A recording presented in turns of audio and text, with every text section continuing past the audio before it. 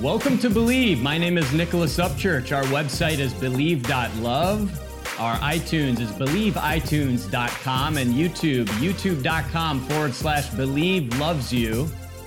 And we have a very special guest for you today. My guest today is Perry Marshall.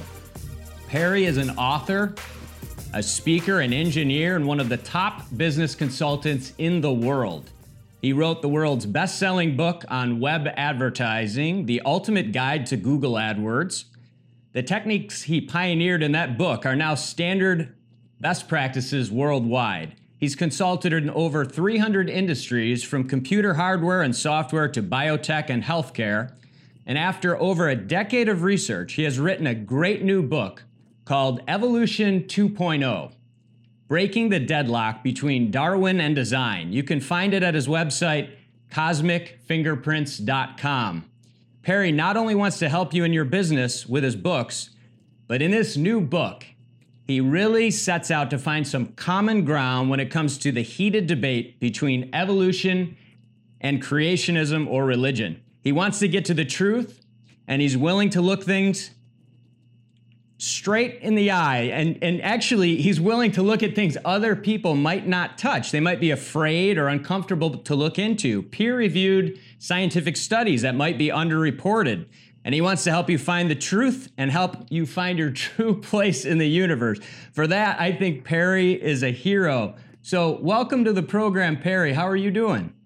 I'm doing great, Nicholas, and thanks for having me on. You know, I've been looking at some of your other episodes, and you've got a huge range of topics that you cover, but also one quickly gets a sense that you're really trying to connect with people where they're at, maybe on that given day. You know, people have good days, people have bad days. Some days everything's going great, and some days you're questioning everything. And I think this show is a little bit more about the days when you're questioning everything, and might feel ugly on the inside from time to time, but it's a good, healthy thing to be doing. So it's an honor to be on your show. Thank you.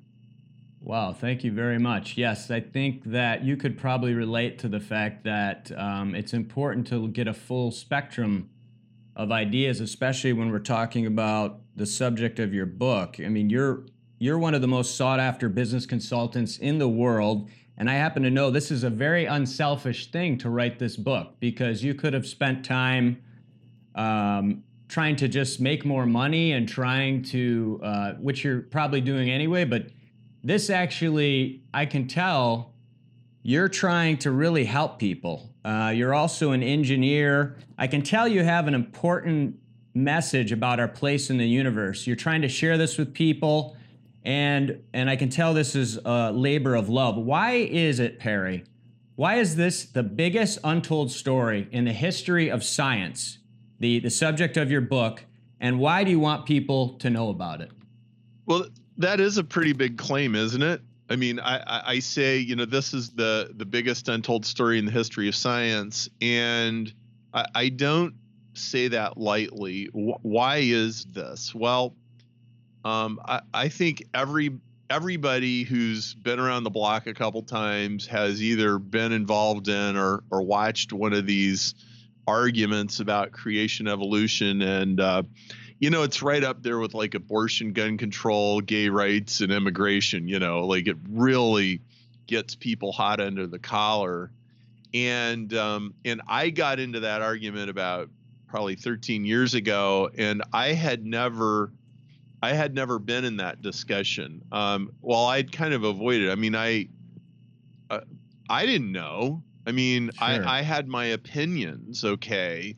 But eventually it kind of smacked me in the face. And even though I had my opinions and I had my intuitions, I knew that I could be totally wrong. The reason I knew that was because I went to engineering school, and there was stuff I learned in engineering school that you would have never believed if they didn't actually piece it all together and explain it, bit by bit, and like, oh my goodness, I would have never thought you could do that, or I would have never thought it worked that way.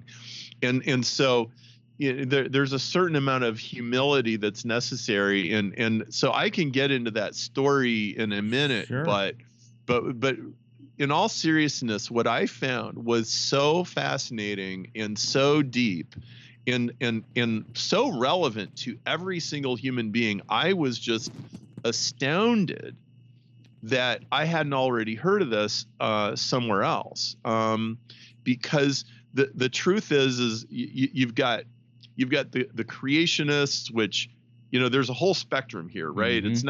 It's not just two groups. I mean, there's a lot of different views, but you got kind of put them on the the far right and the far left, if you will, and what you hear and what gets argued about in the media is the far right and the far left. And the perfect example of that would be the Bill Nye Ken Ham debate that was online a couple of years ago. I think almost everybody probably at least heard about that. And these two guys are going to head to head. Well, you have to understand that is the far right and the far left, and they left out all of the information in the middle. And what they argued about was mostly not even relevant anyway. Living things are more amazing than you even know. And this really is the biggest story in the history of science. It is breaking news, and it affects everything. It affects psychology. It affects philosophy. It affects economics. It affects entrepreneurship. It affects technology. And of course, it affects biology and medicine and all kinds of stuff like that. So, and I would just, to the listener that's like, I'm not sure if I'm buying this yet. Right. Just stick with us through the episode, because I think I really will make it clear. This is big stuff. Well, I do think it's big. I think you're very brave to even address this, because you're right. There's so much middle ground. And in addition to that middle ground, there may be things that right and left in your example aren't even considering. That's outside of both that and the middle ground. And one thing's for sure, Galileo got put in prison for saying that we're not the center of the universe. I mean, and then he thought the sun was the center of the universe.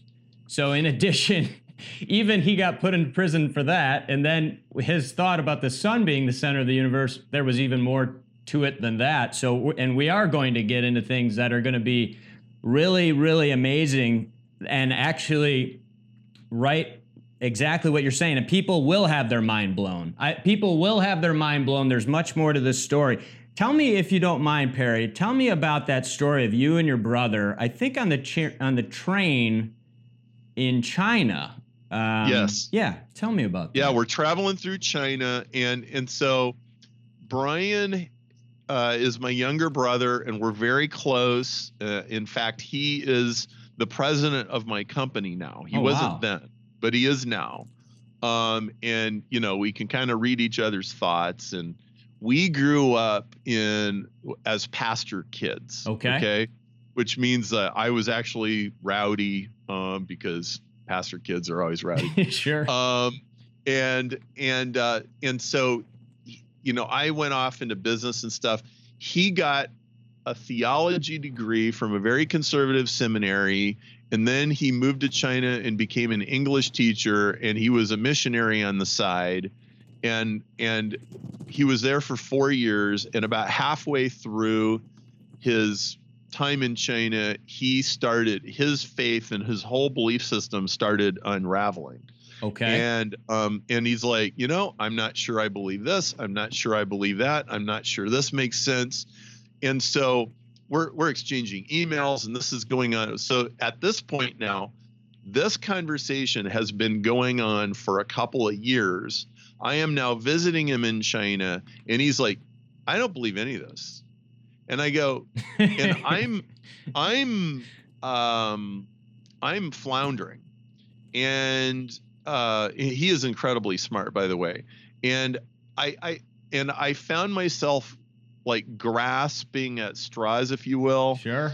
And here's what I grabbed for next. I said, Brian, look at the hand at the end of your arm. I said, this is a very fine piece of engineering, and I am an engineer. I've been designing stuff for like 20 years. I said, this is amazing. I said, you don't actually believe that this is a random accumulation of accidents, do you? And he's like, hold on, buddy. And he was ready for that one too. And I'm like, oh boy, here we go. What do you say to that? Well, so here's what he says. Again, I'm going like I've designed stuff. I put things into production.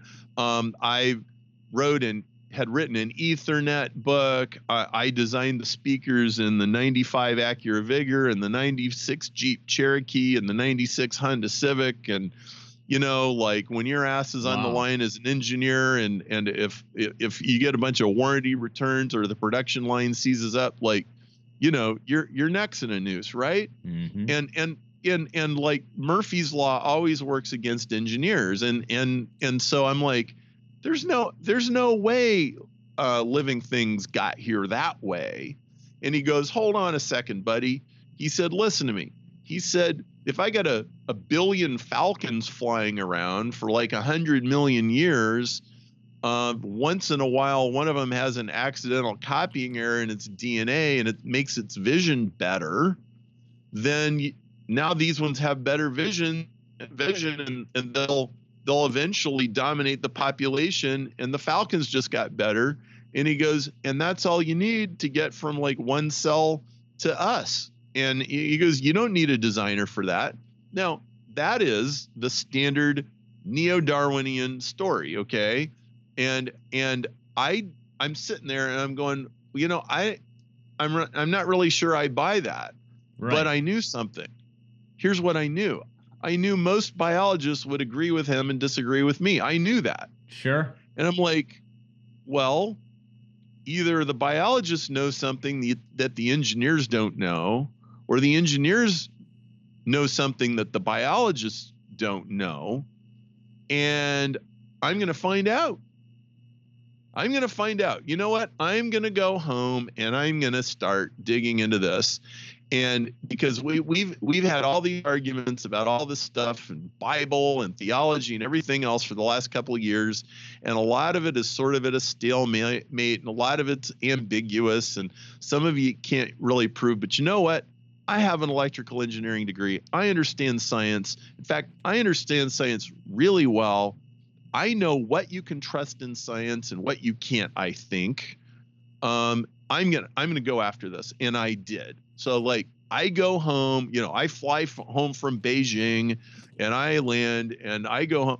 I'm going to websites. I'm buying stacks and stacks of books on Amazon. I'm listening to stuff. I'm watching stuff. Like, okay, let's get into this thing. And I tore into it. And you know, it's like that whole the top of that whole shelf right there is all biology books. It's all, you know. Oh, wow. And so actually about a lot of books. It is too. I mean, I went into this crazy, and you know, people that know me from the business side know it's like I try to get to the bottom of things. I am not interested in the surface level. You know, I'm very well known in the internet marketing space. I hate band-aids. I hate quick fixes. What I'm interested in is let's get to the bottom root core of some problem. Let's fix it at the very foundations.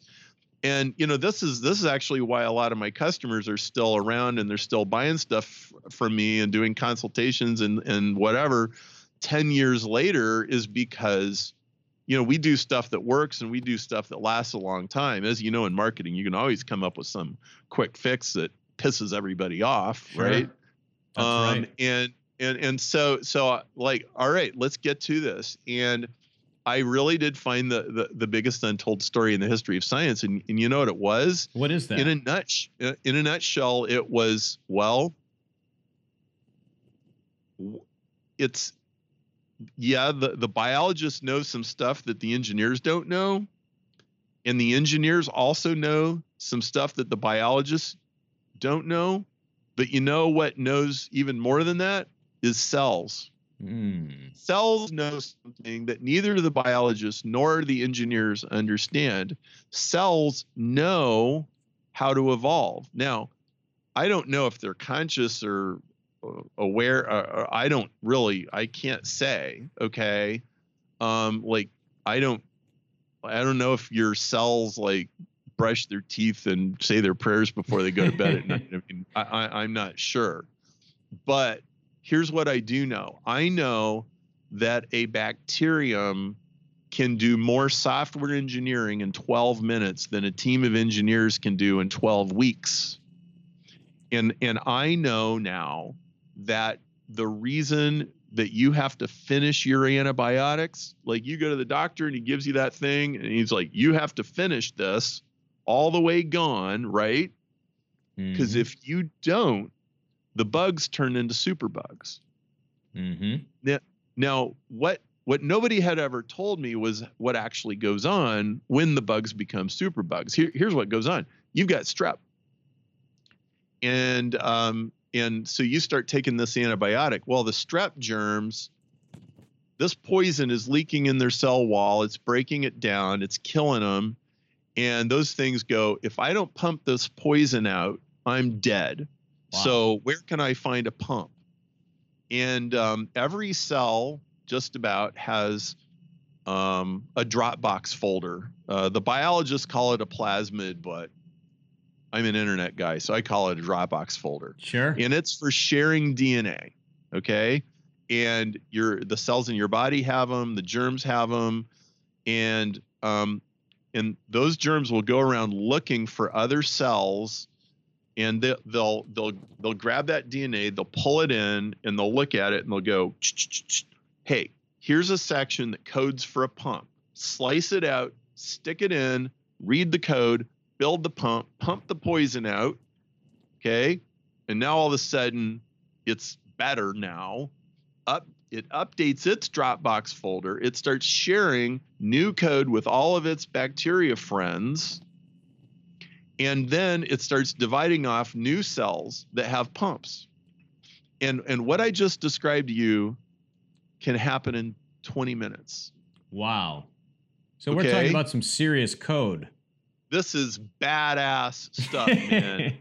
This is and badass code. Anybody that reads the newspapers and listens to NPR knows that we're in an epidemic problem with antibiotics where, like we've all heard stories of friends and relatives who are like, well, we got like these 3 tiers of antibiotics and you're on tier number 2. And maybe we're at the last one. And if this doesn't work, like, we got nothing for you, dude. We've all heard these stories. Well, this is why. It's because cells do this in real time, 24 hours a day. And the more you threaten them, the more they adapt. Nassim Nicholas Taleb would call this anti-fragile. The more you break them, the more they fix themselves. Now, I want you to think about this. Apple computer software doesn't do that, and Microsoft software doesn't do that, and apps don't do that. So what do cells know that we don't? And who coded that? This is the biggest untold story in the history of science. Cells know something we don't know how to do. They do evolve. And in fact, in my book, Evolution 2.0, I describe what I call a Swiss Army knife of 5 different mechanisms. And the one I just described is blade number 2. It's called horizontal gene transfer. It's where cells literally exchange genes with one another. And there's 4 other major blades on the Swiss Army knife. And then there's others that I didn't even get to in the book. So we understand at a surface level, sort of mechanically what's going on, but we barely understand. In fact, yesterday, it was funny. I had a dinner yesterday, and it was hosted by Brian Kurtz. And Brian is sort of famous for these. He'll put together these dinners, and he'll get as many interesting people in the room as he can. Okay. Like 12 people. And so I'm sitting across the table from one of the most successful fertility doctors in the country. And he practices in New York City, and most fertility clinics have like 35% success, and he's got 70. And I'm talking to him about this, and all of a sudden it was like, oh, like we're both interested in this biology stuff. Sure. Oh, crazy. So we go into this. He starts telling me how they can edit genes now. And he said there was experiments where they said, well, hey, let's just fix this one little letter that got copied wrong, and they have ways to fix that now. And he goes, they thought all right, we patched it up, it's all going to be fine. He goes, the thing went haywire. He goes, I've been watching one cell develop into 20 cells, for years. He goes, this thing is so fantastically more amazing and complex than we even comprehend. He said, I think we actually understand about 5% of what's going on.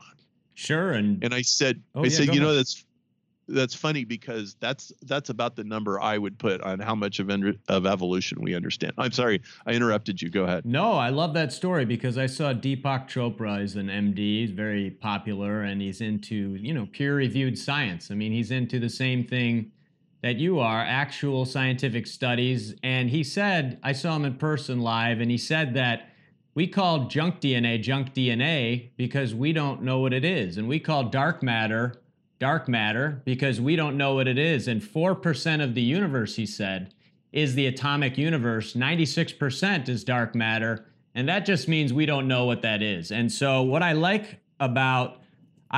what you just told us. I do think it's groundbreaking.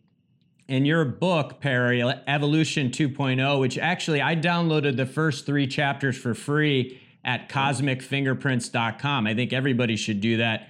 But, it mentions we discover excuse me. I actually wrote this down because it goes along with what you're saying. We discover fascinating real-time evolutionary lab experiments, for example, by an eminent scientist in the 1940s. And this is some of the unreported sort of miracles that you went back and you said you studied for 10 to 20 years.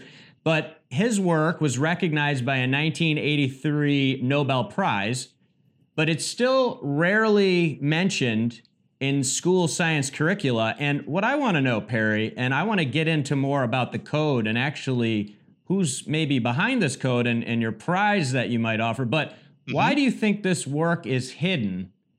And what other things are really in the book that are underreported? What are some of the highlights, and why are they important to know for people? And another thing, how can we make both sides in this argument feel comfortable enough to release their need for control and have real discussions like you want to have? Well, boy, that's a $1 million question. So why is this so calcified? Why is this so gridlocked? As a marketer, I can give you an explanation, and here's what it is.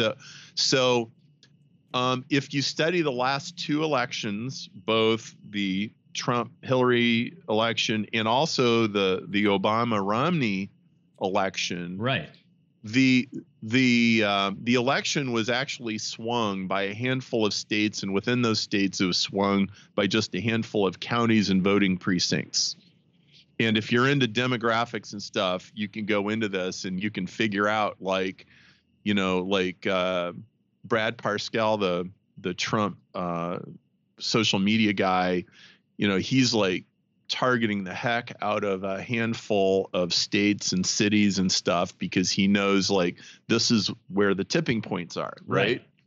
And so really all big issues hinge on the small number of things. And so what you have is you have Republicans, they're going to be Republican no matter what anybody says or no matter what anybody does or no matter how awful the candidate is. And then on the Democrat side, you have the same kind of thing.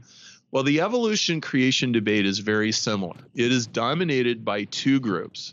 It's dominated by fundamentalist Christians, very similar to the family I grew up in, okay? And it's dominated by flaming, rabid atheists. Right. Okay. And they are in the shouting match, and they got megaphones, and they got megawatt amplifiers, and they got spotlights, and they're just pounding away. Okay. And there's not room for people to hear the rest of it. It's extremely politicized. and it's extremely polarized. Well, on top of that, let's add that. So a lot of people either think Charles Darwin is like a saint or a Satan, like, Right. they're like, well, he's not a saint, he's not Satan. And actually the version of evolution that he came up with in 1859 was better than the version that they've been teaching in school since 1940. What changed? It was called Neo-Darwinism. And there was a couple of theories that came out in the 1920s and 30s and 40s that were based on very limited technology and very limited information, and they got hardened into dogma. And basically, my brother actually gave me the dogma when he was telling the Falcon story. He goes, so all you need is some copying errors, and every now and then one of them will be better, and natural selection is going to just take care of everything else, and everything just gets better and better and better every day. Right. Okay. Well, it doesn't really work that way. Okay.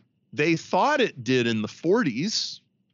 But with more and more and more research, it started becoming apparent that there was all of these other things going on. Well, what I had to do was I said, all right, I've got to break this down. And really, for weeks, I floundered helplessly. And I watched the ping pong ball go back and forth, and I would read the left, and that made sense. And I would start to believe that. And then I'd go over to the right, and then what they would make sense. And I was just going back and forth. I said, okay, I have to break this down into something more fundamental than this. I can't just like pick a side, Sure. And so I had this giant ground. epiphany one day. Okay. And here's what it was.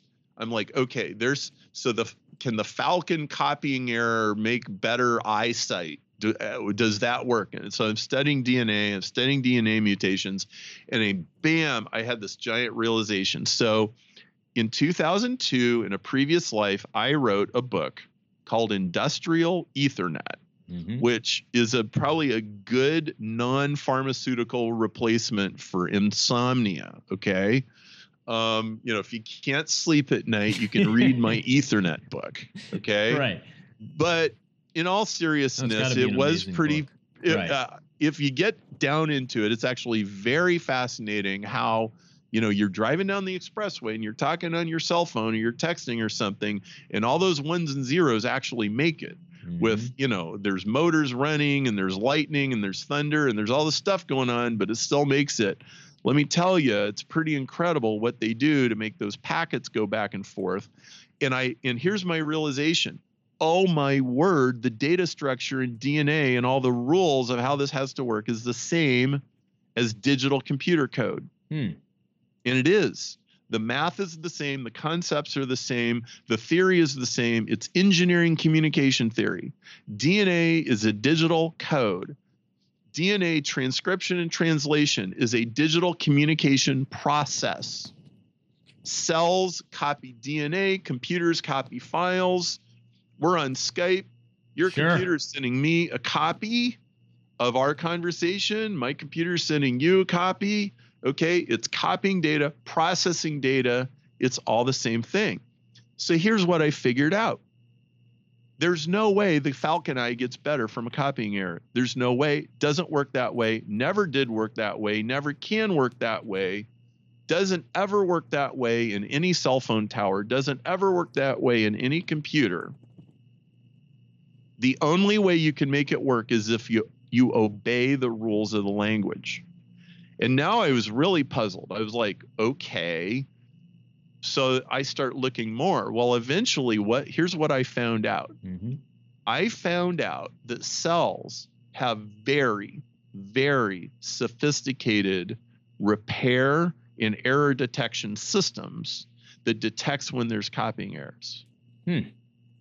Okay, when your cells copy, your cells are copying 6 billion letters, and the error rate is less than 1 in a billion. Wow. And it's actually done through 3 stages of error correction. The first stage has an error of 1 in 10,000.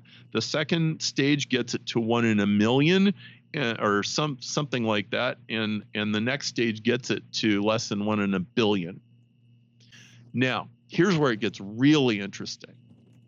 In the 1940s, Barbara McClintock, she was like a hacker. She was this brilliant geneticist at Cornell. She did these experiments on corn plants, and she started hitting her corn plants with radiation in order to break the DNA, and she wanted to see what would happen. And what the plant did, when it had damaged DNA, it went over to another chromosome and said, hey, this part of my program is all corrupted, but I can find another part of a program over here that's not the same, but it'll work. Copy, paste, go. And the plant re-engineered its own DNA in real time, repaired itself, and went on to reproduce. Wow. Okay, so it would be like if your app got corrupted and it went and found code from another app and fixed itself. This'll fit. Let's try this. Boom. And all of a sudden your app works, and it's actually a little different than it was before. So Barbara's. Go ahead. Go ahead. Go ahead. The epiphany, it sounds like, is you found out, wow, there seems to be some intelligence in this code. It's not, maybe there's something going on there. Yes. Where there could be some intelligence. Barbara McClintock said, what does a cell know about itself? And the answer is, we don't know. Right but now. They know something. That's right. And I want to get into that because so what I hear overall is that you went back and forth with your brother. I know how tough that can be, actually. I have a sister, but I love her. But that can spur on our drive to find some of these things out, because family is provides some of the greatest opportunities for growth, I guess we could say, right? That's a nice way to put it. Yeah, so I can tell there's more to that story. And we're talking about years and 10 years and 20 years of research. But it sounds like the epiphany you had was there was some middle ground you found, and it sounds like if we can make people comfortable enough to discuss the possible middle ground, that actually there could be some of both, and it doesn't have to be so polarized. And I saw that on your website. It's a safe space, cosmicfingerprints.com, that nobody's going to be insulted and belittled and things like that. And I also saw on your website, the idea is, who wrote this code? For example, you have a $3 million technology prize, which is amazing. Yes. And you mentioned on your website that the origin of this information that allows, a plant to go to another plant and download it, like, who wrote that? All these amazing things. I mean, you talk about in your book, underreported studies, and we're going to get to some I want your thoughts on that are really going to blow people's mind. I'm talking about real studies from like mainstream science and things that NASA are coming out with.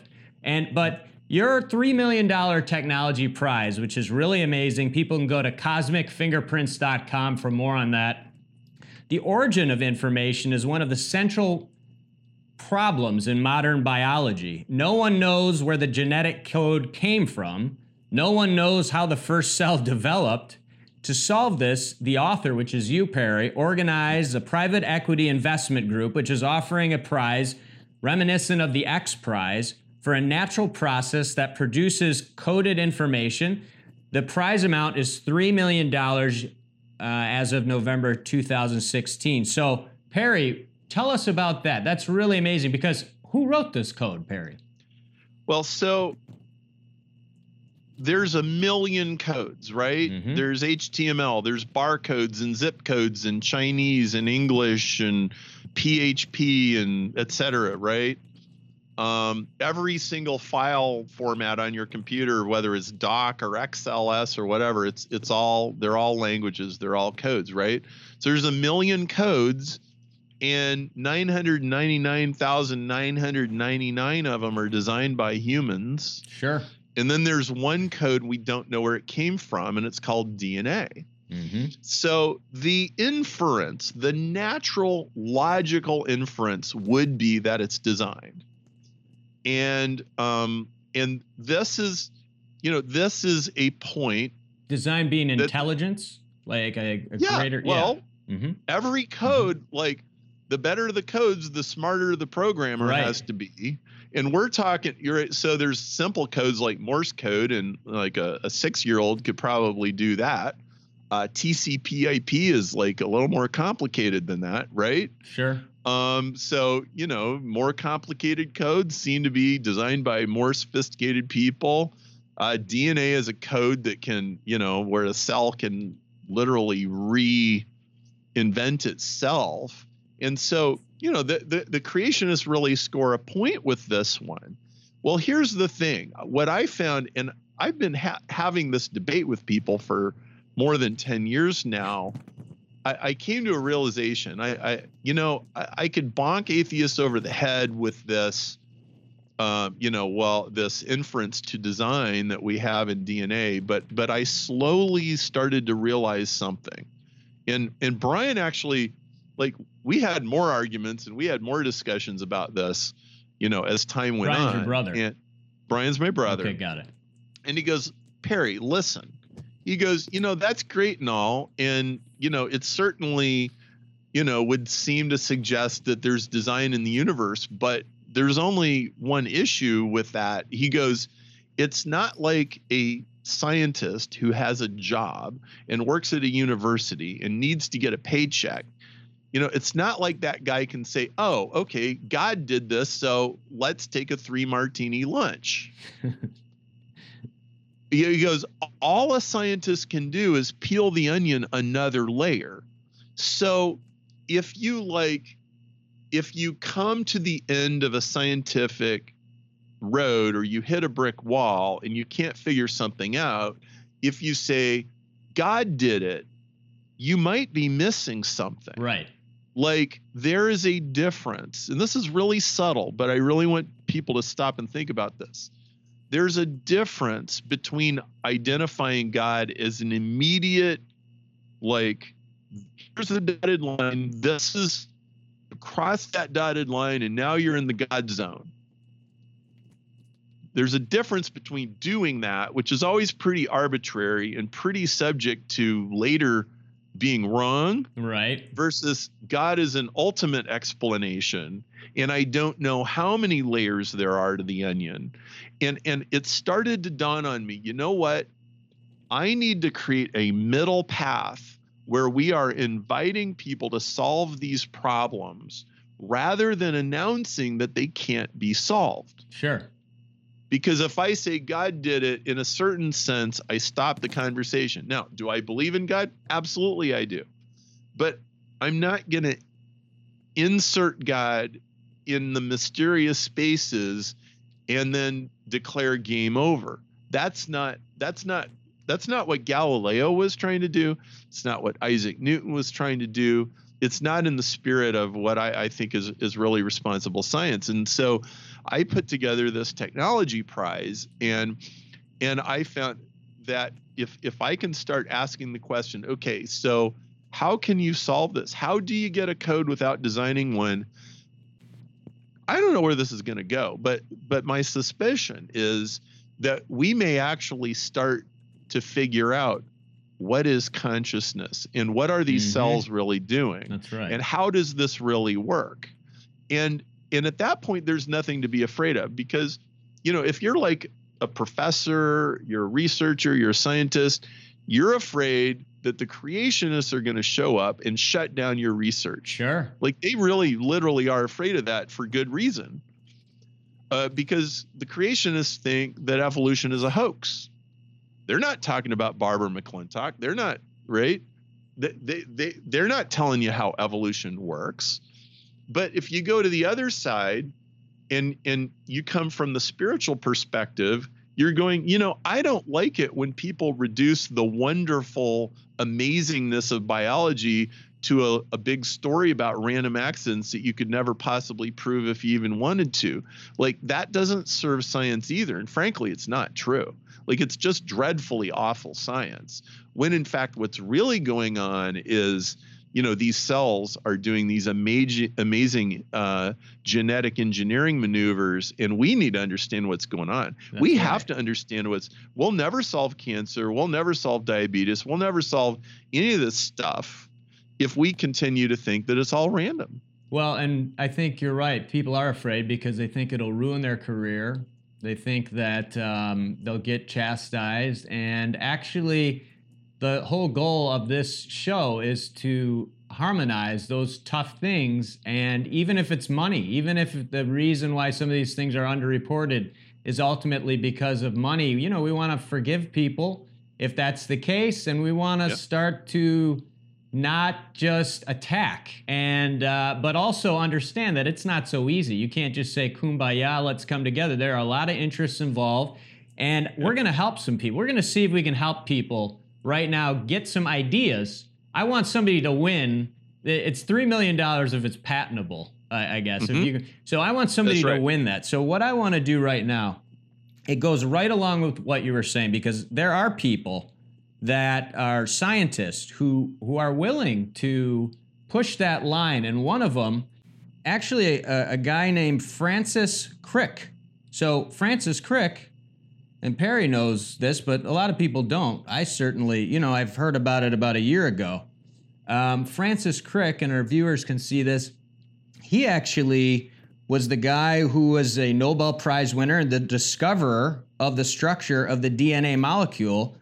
And Perry, I want to get some of your thoughts on some of these things that we found, because this goes right along with what you were saying. And so Francis Crick, what he said, and we're looking right now at a book by Graham Hancock, who's sold millions and millions of books, who's very into peer-reviewed work and, stuff that's sort of like not nonsense.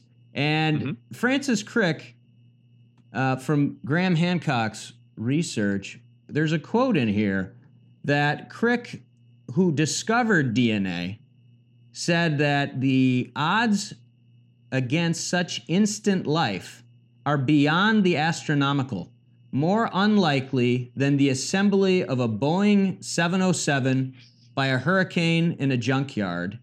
And if we go to another book by Don Nix, Patterns of Being, Collected Thoughts on the Nature of Reality, Francis Crick, who discovered DNA while under the influence of LSD, which is another discussion, he was disturbed at the improbability of even a single fully assembled protein made up of a long string of amino acids emerging through the chance collision of molecules.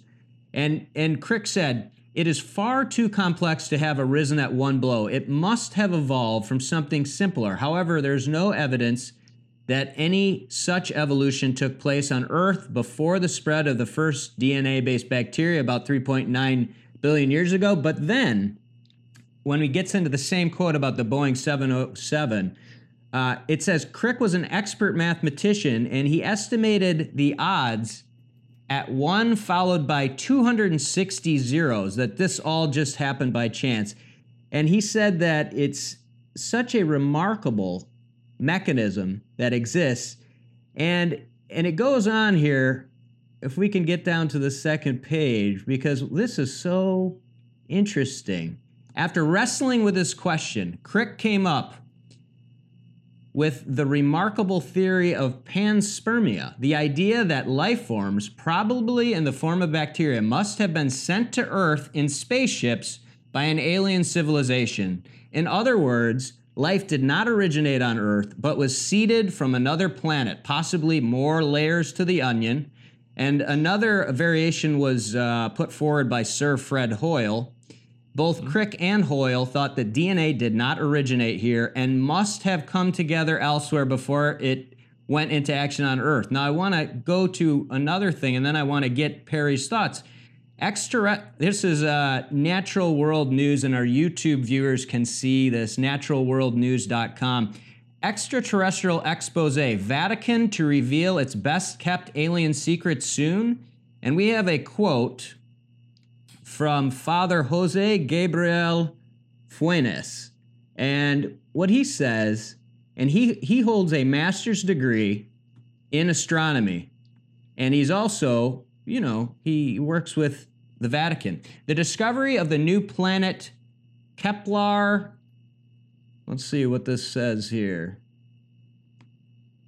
This website's jumping around. Too many ads. Perry knows about these ads. The discovery of the new planet Kepler 452b revives the idea that contact and, why not, the encounter with extraterrestrial intelligent beings of an alien civilization could happen in the near future. He goes on to say that doesn't mean there isn't Jesus, but he goes on to say, Perry, that it is highly possible, and we're talking about the Vatican. So I would love to hear your thoughts on those things. Just any thoughts that come to mind. Well, so I don't really have any bias one way or the other about extraterrestrials. I'm certainly not somebody who's going to put down somebody who thinks that they're out there. I mean, sure. How much could we possibly? I mean, we know about. We know a thimble of right. knowledge That's in a vast universe, right? So there's no justification in hubris that sneers at things. I take a more philosophical point of view, which is, well, if you're really trying to answer the question, it only kicks the can further down the road. You still end up with the question of where did the alien came from and all of that.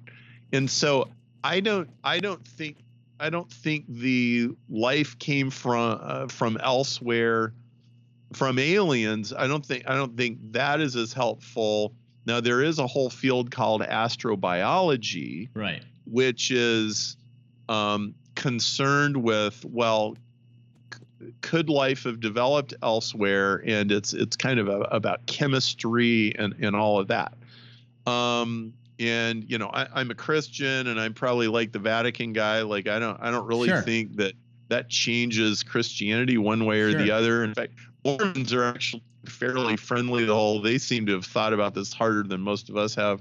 Right. But I would say that I for scientifically peeling the onion, here's what I do think all of this means. I think the universe is consciousness first, matter second, not matter first and consciousness second. And I think that science has defaulted to bottom-up reductionism and rejected top-down. But in fact, consciousness is a top-down way of looking at things rather than bottom up. And I actually want to key into something you talked about at the very beginning of the podcast. You talked about Galileo figuring out, well, the earth revolves around the sun, and then eventually like, well, actually that was a little premature too, right? And if you keep zooming out, well, where is the center of the universe? Like, does anybody even know? Is there a center? And then cosmologists will tell you that, well, it's actually this like 4-dimensional manifold, and then you get into all this weird geometry and stuff. And so this actually brings up a great point. So I have a friend named Dennis Noble. Okay. And just to give you, Dennis organized the recent evolution conference at the Royal Society in London. He is a very eminent scientist in the UK. He's the researcher who figured out the cardiac rhythm, which made pacemakers possible.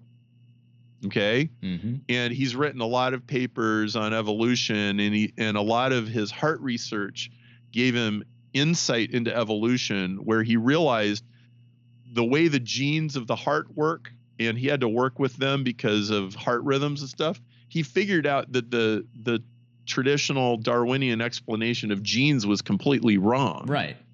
Okay. Wow. And he wrote a book that just came out recently. It's called Dance to the Tune of Life, Biological Relativity.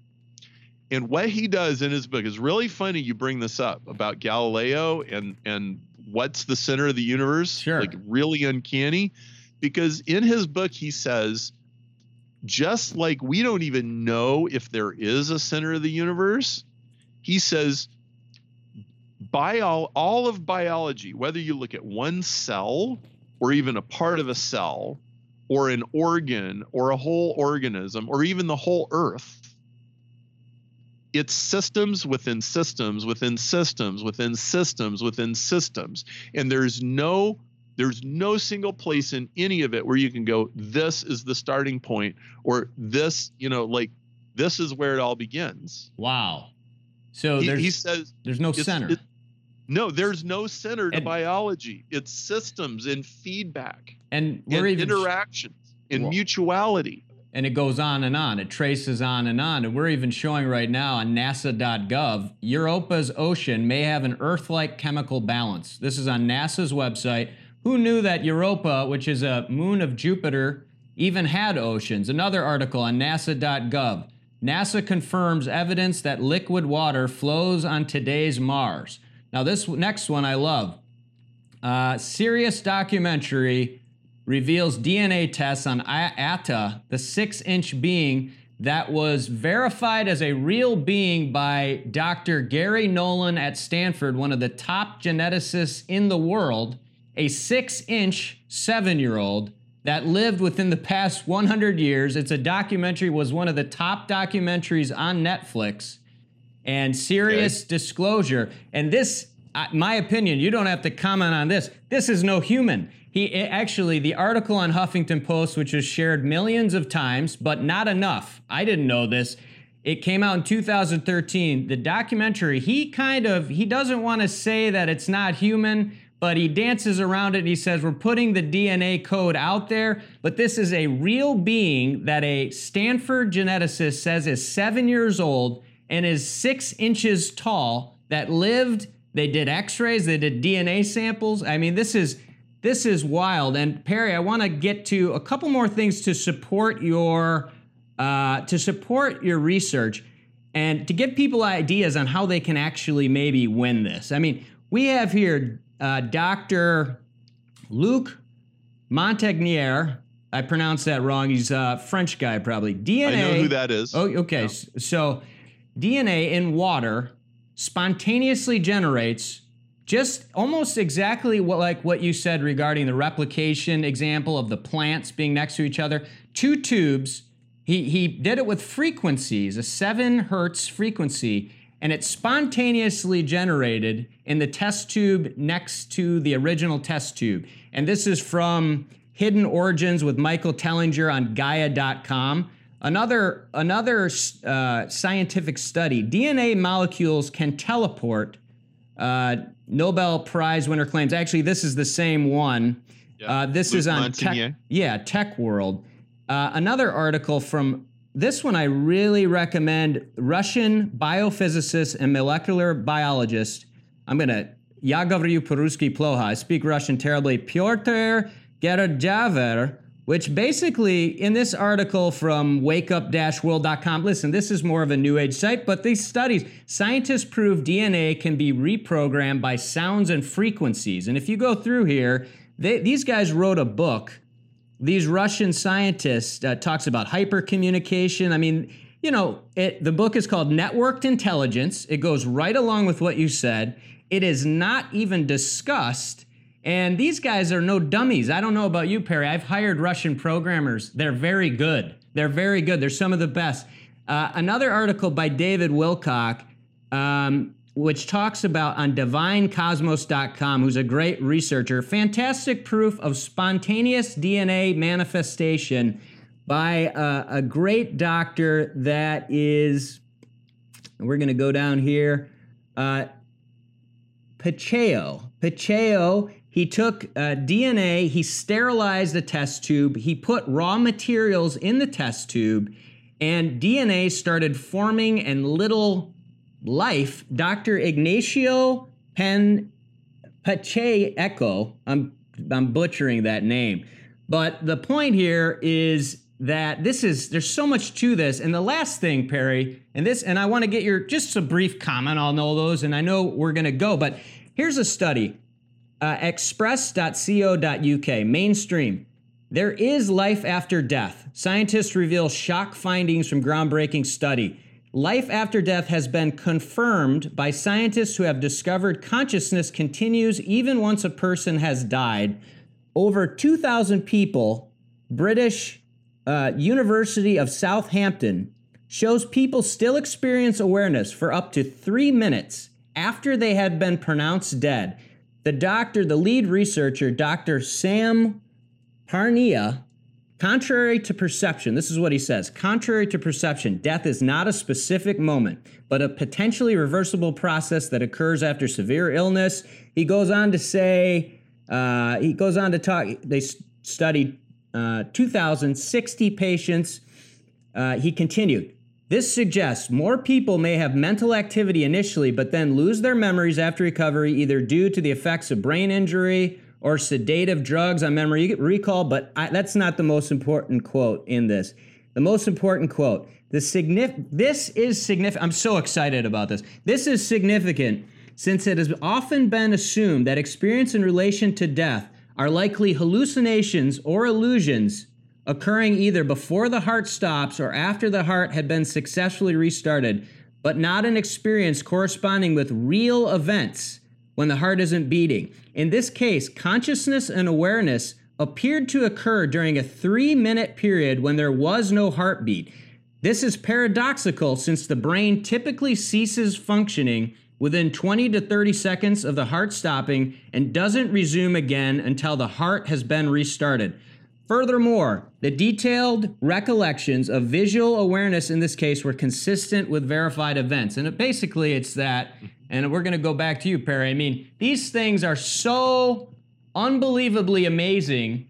To me, there is scientific evidence, just like all the beautiful things in your book at cosmicfingerprints.com. I bought it on Amazon and I downloaded the first 3 chapters for free.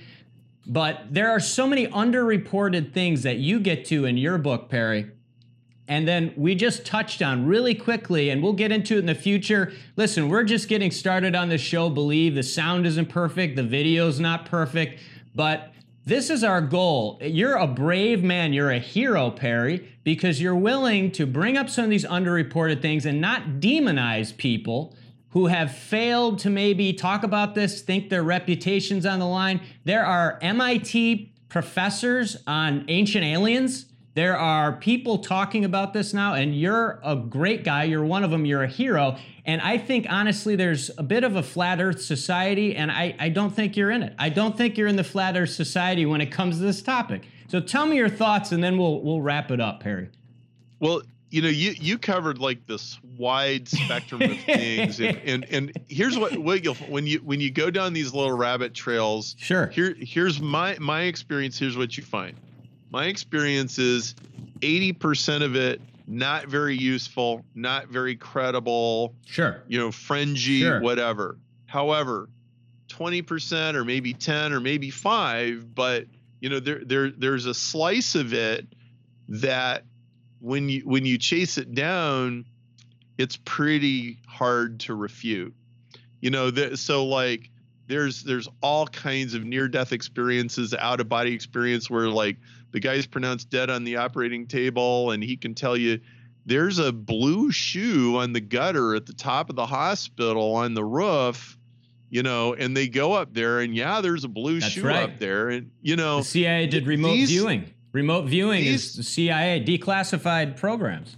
Right, and there's a whole book called The Conscious Universe that documents it all. There's a lot of this stuff. Here's what I want to say about it. Sure.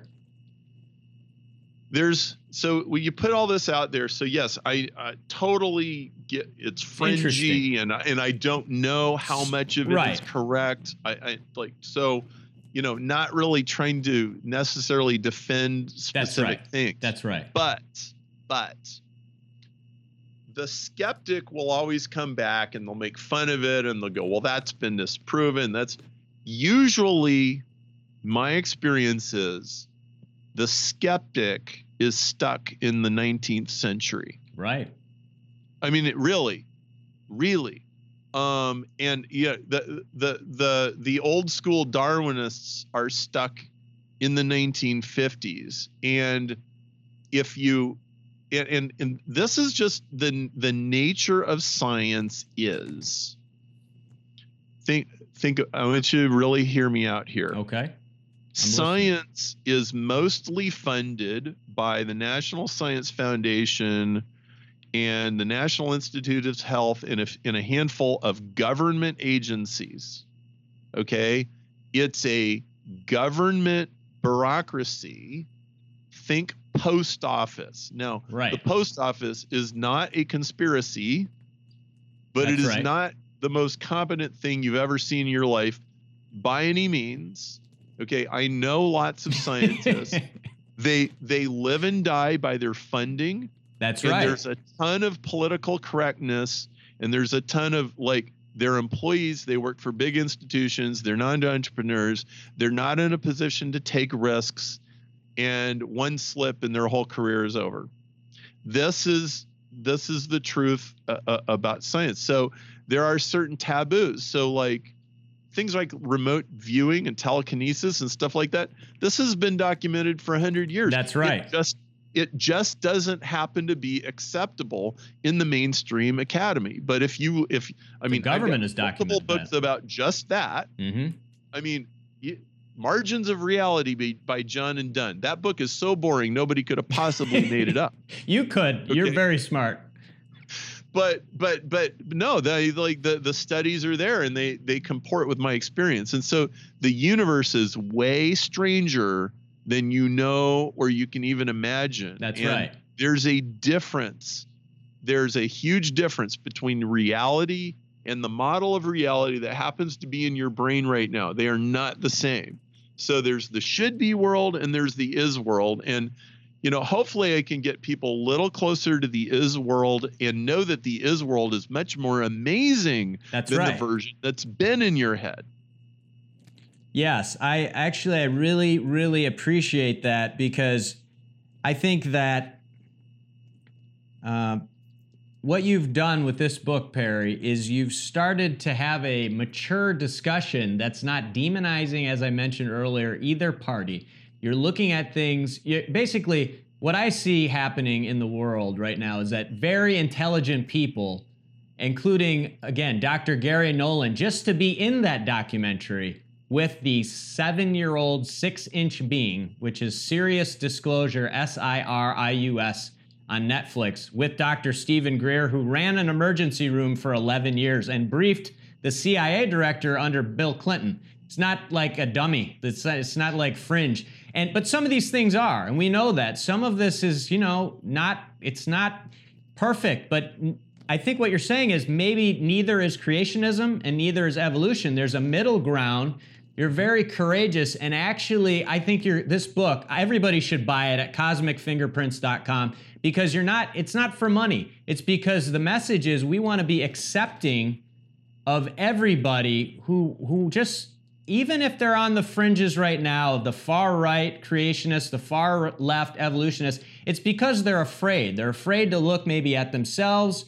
We're afraid. I know I'm afraid about some things, but Perry has given us a tool to start just looking at the underreported studies and not demonizing, the post office and even the scientific foundation he mentioned as part of the government, but to actually look at things and say, hey, they've done the best they can. Maybe they have other interests where they can't disclose certain things, but you know what? Let's try to harmonize. Let's try to come together. Let's look at these studies. And the truth of the matter is, I think it's all going to come out eventually anyway. And it doesn't hurt. You're not a bad person, or you're not stupid for looking at it. In fact, it could be the opposite. And when you start to look at these things, you may start to find your true purpose in the universe, Perry. And I think that's what you really wanted to leave people with, isn't it?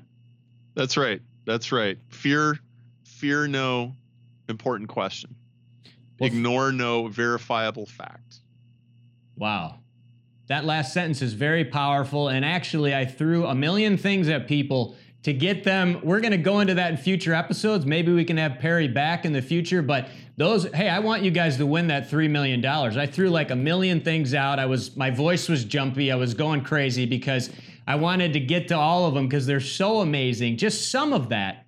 maybe 20% is true. And Perry wrote another book, the 80-20, I think it's Marketing Principles. I would buy all of Perry's books at Amazon. But Perry Marshall, it's been a great honor to have you on the show. Thank you for joining us on Believe, and have a great day.